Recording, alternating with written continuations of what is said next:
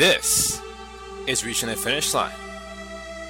And I'm your host, Callan Diggs.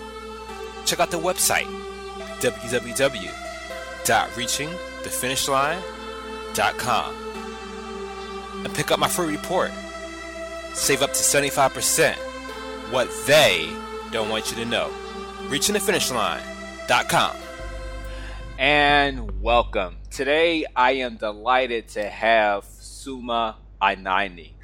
Suma has been recently inducted into the 2016 International Women's Boxing Hall of Fame, a Hall of Fame women's boxer. She's a former four-time world champion boxer. She was the most avoided female fighter in the world for 2 years in a row.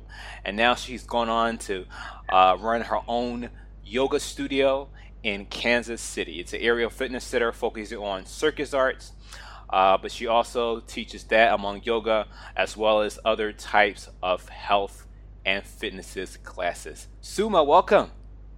Thank you so much, Callan. Sumaya, for people, people hear that you're a Hall of Fame boxer, and and a lot of women, a lot of minorities, definitely aspire to become such a prolific athlete that you have been. Let's go back in time. Let's talk about the journey for Sumaya. So let's go back in time, and how did Sumaya get interested in boxing? Well, I met my boxing trainer at the time. I met him at a gym in Bally's here in Kansas City. And the first thing he said to me when he came up to me, he said, "You should box. You should do something with those muscles besides just look good." And I laughed. It was funny. He was just a guy in the gym. And I mean, I kept seeing him in the gym again and again, and he kept saying about boxing. And at the time, Tommy Morrison was really big in Kansas City. This was in the 90s, early 90s. And Tommy Morrison was training out of the gym that I met him at. And he just kept saying, it sounded so far beyond. It never entered my mind, first of all, to be a boxer. When I was young, I never watched a boxing match. I just wasn't around it. It wasn't part of my world, but then I had moved to Jamaica, and with my son, and when I came back, he'd been telling me for years and years and years and years and years, couple years, maybe 3. And then he came down to Jamaica when I was there, and he brought this Sports Illustrated magazine, and Christy Martin, the female fighter, was on the cover, and he comes up to me. He didn't even say, "Hi, how you doing? What's going on?" He throws this magazine at me, and he goes, "You can do this. I know you can do this." And I was like, wow. And so I looked at it, and again, I saw the blood, and I was like, I don't want to do that. But when I came home from Jamaica, I had no car. I had to move back home with my mom. I had no money. So he came to my house, and he told me, he goes, "I got you a fight. It's in 3 weeks." So that's how it started. He just got me a fight. I said, wow, it paid $400. I could use that. I like to work out. I was working out at the time and doing yoga, so it just kind of started like that. Okay. Now, and let's go in as far as your influences. What did your mom think? What did your friends think when you said, hey, I'm going to take this first fight? Potentially, it may lead me into a boxing career. Were they very supportive, or did they say, I don't think that's a good idea? What was some of that like? Well, they were supportive, but they were worried, of course. It's dangerous. And I had never competed in athletics in high school. I had competed for about a year and a half when I was in junior college on doing Olympic weightlifting for, a year. And so I think it was more surprising than anything else, because I wouldn't say I was athletic growing up. I see. Yeah, they were supportive. That's great, and it's very important to when people are supportive, it definitely makes it easier for you to make big decisions. But at the same time, it's also great to even do things in the midst of the non-support. Because oftentimes we see a lot of people who go on to do big things despite the lack of support that they receive. True. Let's talk about that first fight. What was it like? I mean, this is your first fight. You probably, you never, you never, boxed for money before. Yeah. You know, let's get inside the mindset of Sumya. How did you feel? Well, I was just so scared, I mean, I had trained for only 3 weeks, and this girl had, I think she had 4 to 6 fights. I don't remember exactly. So just a lot of nerves. I had never felt that, and I'm just so grateful that I had my yoga practice. I'd already been practicing yoga, so learning tools to deal with anxiety and stress and breathing and, clarity and focus. So that really helped a lot. Um, but yeah, just being really nervous and excited, and yeah, I was I really, say so. It was just like a huge collage of different emotions going uh, inside you. yes, yes, Yeah, and that's great. And you know what, Sumya, I like how you talked about, how yoga was a tool to kind of help you relax and help you calm down. I'm definitely a big fan of meditation, and I feel like we all should explore some type of tool that keeps us balanced, that keeps us level, so that way so when we embark on these types of things, it makes it a bit easier. How did you learn about yoga? I mean, obviously, I would imagine back, let's say 20, 30 years ago, yoga wasn't as popular as it is now. How did you learn about yoga? yeah, it wasn't. My mom, when I was little, like in the early '80s, she would have these yoga books, and she would take us to the dentist office, and she would sit on the floor and stretch.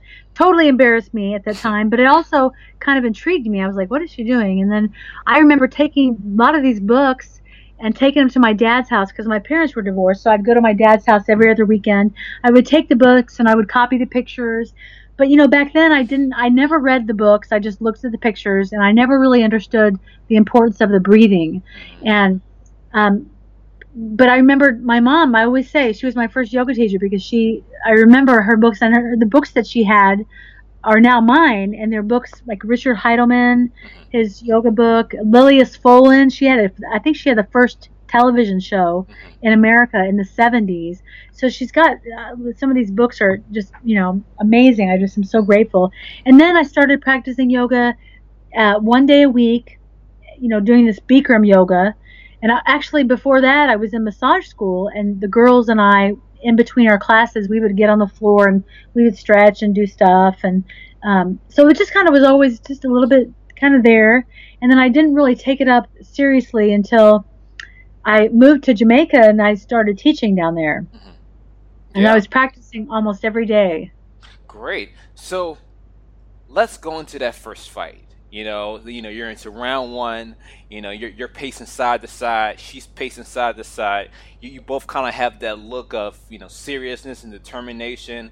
And as you said before, you're racing with emotions. How did the first round of your first fight go? Wow. Well, I just remember, just doing my best to do what my trainer said, and Hmm. he is such a great trainer, and throwing combinations, and just getting him off balance, and Hmm. just I always, looking back, I can see that I was always stronger Hmm. and in better shape than the girls that I fought. I always felt that, Hmm. that my training was so disciplined. I was Hmm. very disciplined, Hmm. and so that gave me a lot of confidence. And that plays, Sumi, that definitely plays an important part, discipline. And unfortunately, a lot of people lack discipline. And that's really, as I always talk about, is what makes a difference whether a person reaches the finish line or not. So, what was the result of the fight? Did you win? I won the first fight, yeah, and then I got a rematch with her. She wanted a rematch in her hometown, so Hmm.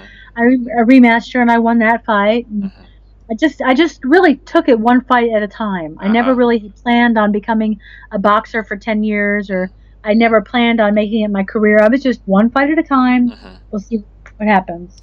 And I like how you outlined that out, Sumya. One fight at a time. It's basically exactly one step at a time. And that's basically how our journey is in life. One person always told me, and it's great advice: go as far as you can see, and once you get there, you'll see further. And I feel like all of us, we try to, as much as we like to be idealistic, we try to plan 3 years and 5 years out, and often we may have a 5-year plan, but it never goes the way as we intended. You only have to see as far as the headlights, and you could take a journey of 1,000 miles that way. You'd only, so exactly what you said. You just only need to see so far, but at the same time, you do have to have a greater vision. So like, kind of know where you, like when I'm taking that journey in my car in the dark, I know I'm driving to San Diego. Right. So I have a route planned, but then along the way, things, I may have to take a detour. Start with a free audiobook. Go to reachingthefinishline.com and scroll to the bottom of the page to click on the Audible banner to get your free audiobook. You may not have a lot of free time, but you can definitely listen to a book on a plane, on the bus, or even while you're driving. Go to reachingthefinishline.com and scroll to the bottom of the page to click on the Audible banner to get your free audiobook. Start reaching the finish line with your free audiobook.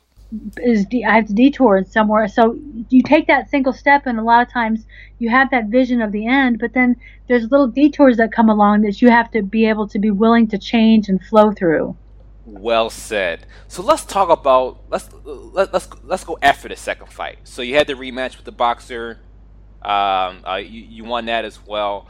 Now, what was it like? Did you get a few more of those type of fights? At what point did you start kind of entering kind of the more semi-professional leagues?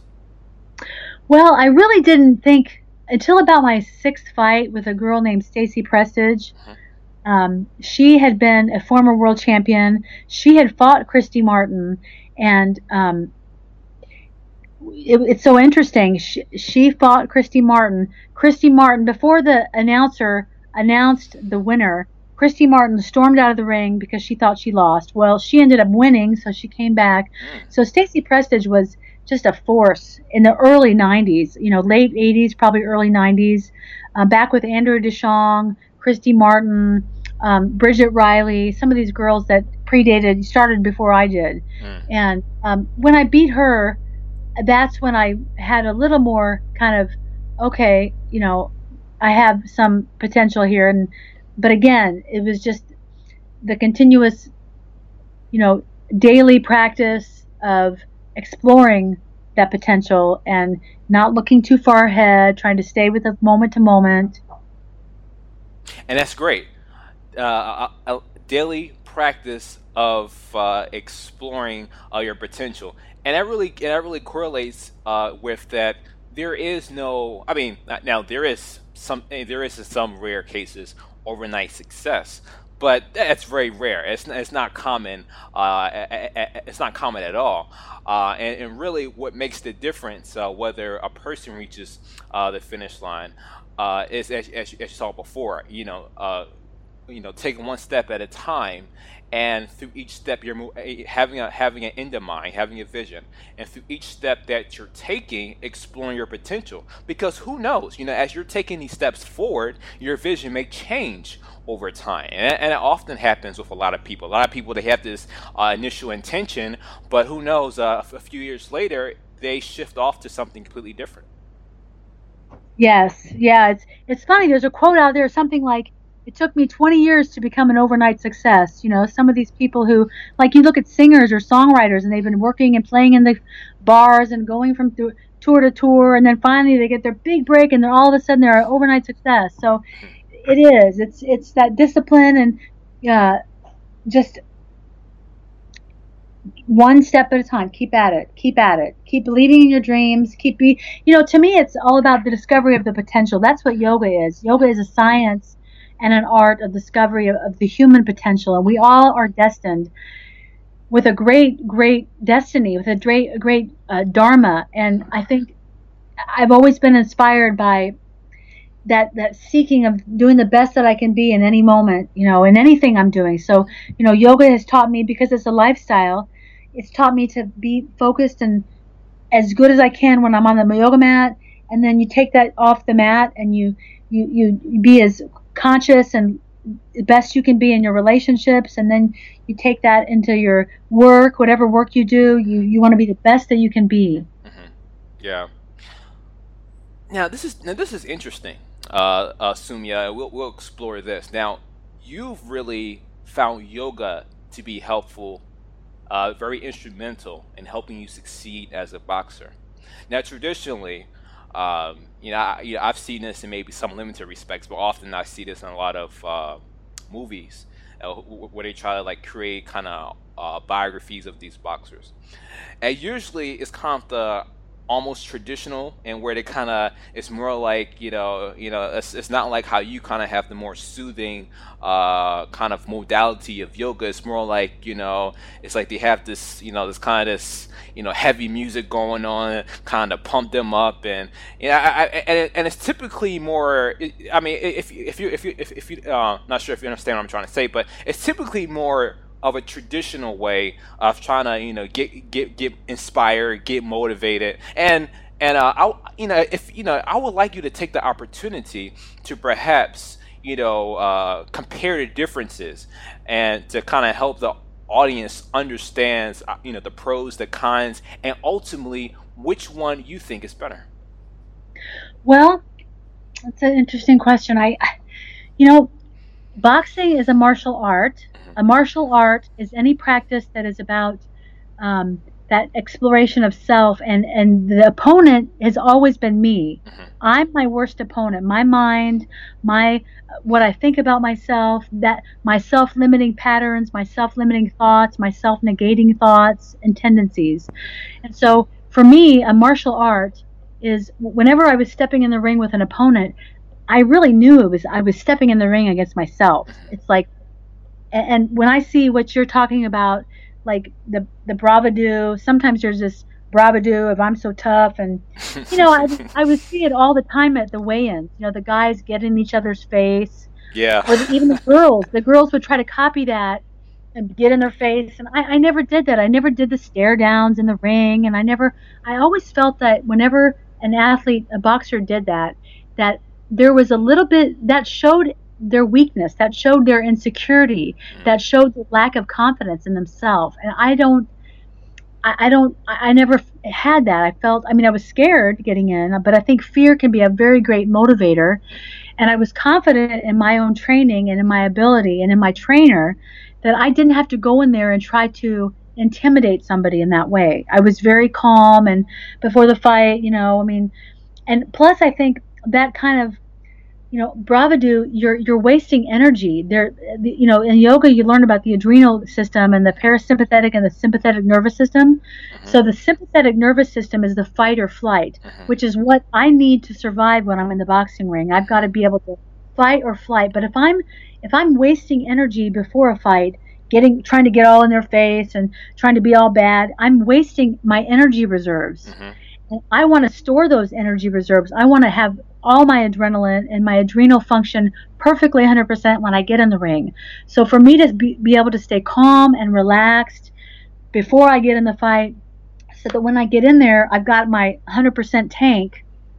That's what I want. Hmm. And so and again, it's a mental.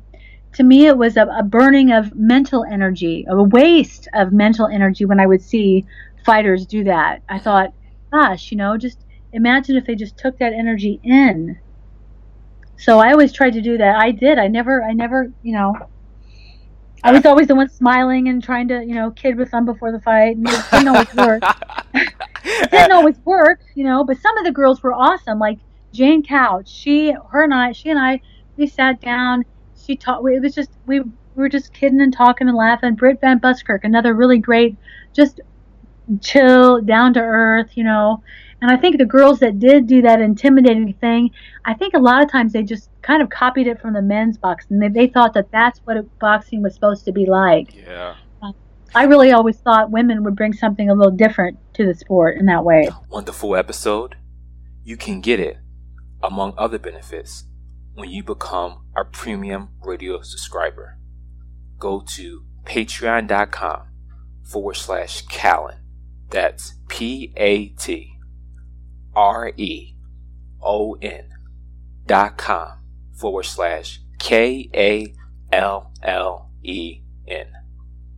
When you go to patreon.com/Callen, choose one of the premium subscription levels, for it's just another tool to help you reach your finish line. Absolutely, and it molded you to be a fantastic boxer and now a Hall of Famer. That's definitely amazing to hear. So, I believe you said this was Christy Preston that you beat.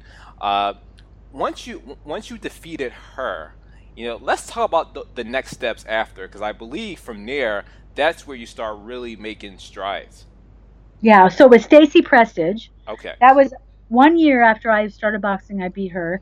She was a former world champion boxer. And then my next step up was Andrea Deschong, who had fought Christy Martin, and I think she fought Stacy Prestige as well. And I beat her. And then my next step up was Christy Martin. That was the girl that was on the cover of Sports Illustrated, which was so interesting because that was the magazine my trainer had brought down to Jamaica and said, "You can do this. I know you can do this." So I got a chance to fight her. It was supposed to be on Showtime, or let me think. It's supposed to be on a big card. I forget, a big TV fight. I don't remember off the top of my head. HBO, maybe ESPN. Not HBO, not ESPN. I guess it was Showtime. Yeah, Showtime. Yeah. And she ended up, I went to Vegas. We were all ready to go. And she pulled out of the fight on the day of the fight. We got a call saying the fight was off. We go downstairs. She was supposedly sick, and then there she was at the ring talking to Don King, and it was just a big mess. So I didn't get that chance on TV, but the contract said that I had to fight her. They had to fight me or pay me within a month. So I got a chance to fight her in December in Fort Lauderdale, and I beat her there. And that really was when I started to really know that my trainer had been always right, that this was something I could do. But then there was always also still that little bit of, which I think is a very healthy thing to have, a little bit of I don't want to say doubt, but just I always knew that there was always work to be done. I never wanted to feel like, oh, I got here, because I always wanted to keep that drive to keep going, and when you get to the top, there's that saying that when you get to the top, it's harder to stay at the top than it was to get there. Indeed. So that was always a drive for me too. So then I fought another girl on ESPN within a few months, and I beat her. And so just fight by fight, I kept taking. Great. So let's go into let's delve in there, Sumya.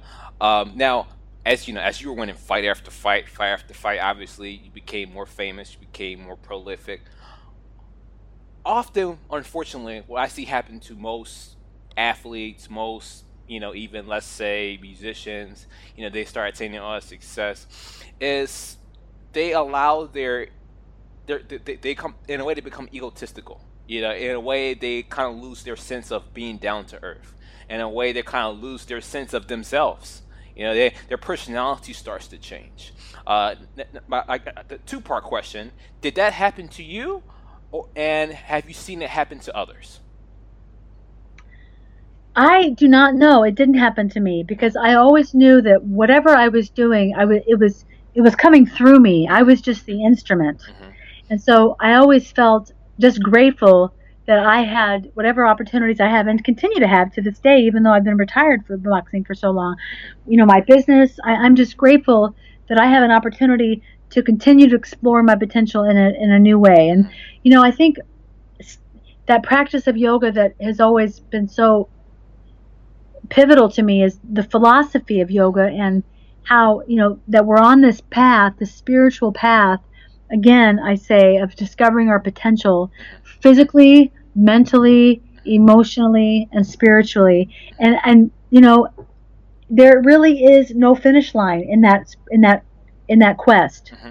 And I really think so. I know your book, Reaching the Finish Line. Well, you've heard the saying, there is no finish line, because the height of one mountain, you look across, there's a taller one, And so I always loved that. I always loved that about yoga, that the more I dig into it, the more I see there is to learn. Same with athleticism. Every time I want to fight, I still knew that there was more potential I had, that I could still get my footwork better. I could still work on my hand speed. I could still work on my strength, throwing my combinations. It was always just that quest to just see what I could do.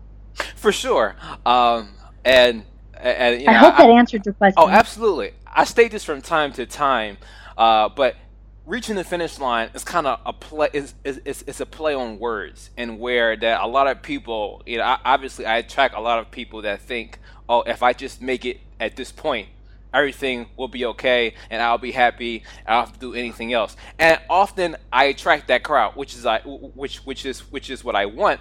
But at the same time, as human beings, we are insatiable creatures. We're always going to have desires. And just because a person reaches a certain point, often a person is still hungry for more. They want to try something else. They want to try something different. So for example, a person may, person may say, hey, I want to publish my own book. And a person, they reach the finish line and publishing their book. But now they may want to do something else. I now want to publish 10 books. So exactly. So I get.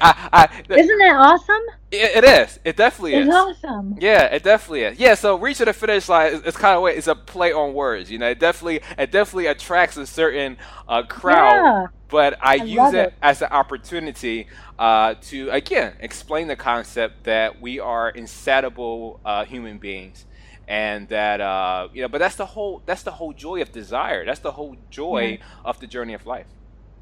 I love it. I love that, reaching the finish line, the way you described that. And I feel the same way. In the yoga path that we talk about, it says in the text, that to give up all desires except for the desire for God. Mm-hmm. And I really feel like, to me, God is unlimited.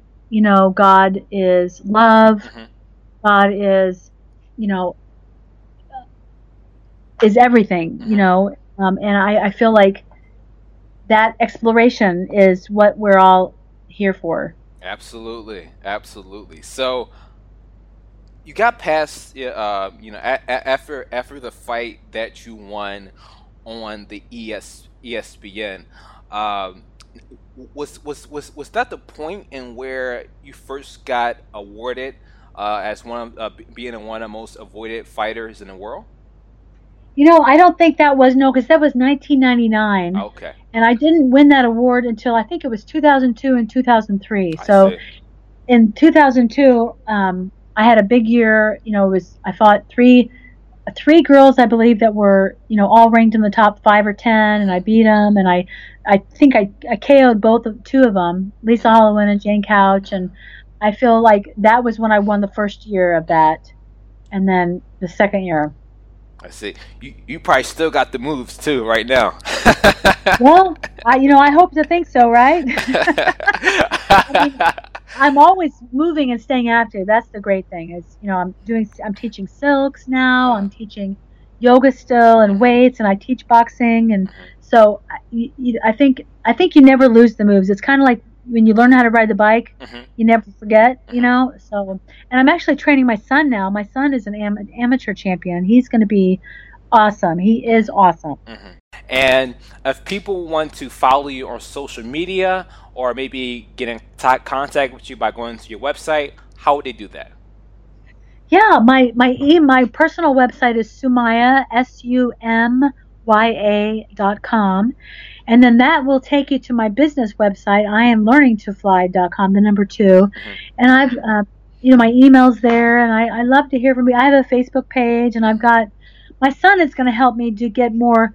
I'm on Instagram as well, and some of these other social medias. But like you were saying earlier, it can be exhausting. So I'm focused on Facebook a lot right now, and my son will help me get a little more up to speed on some of the other ones.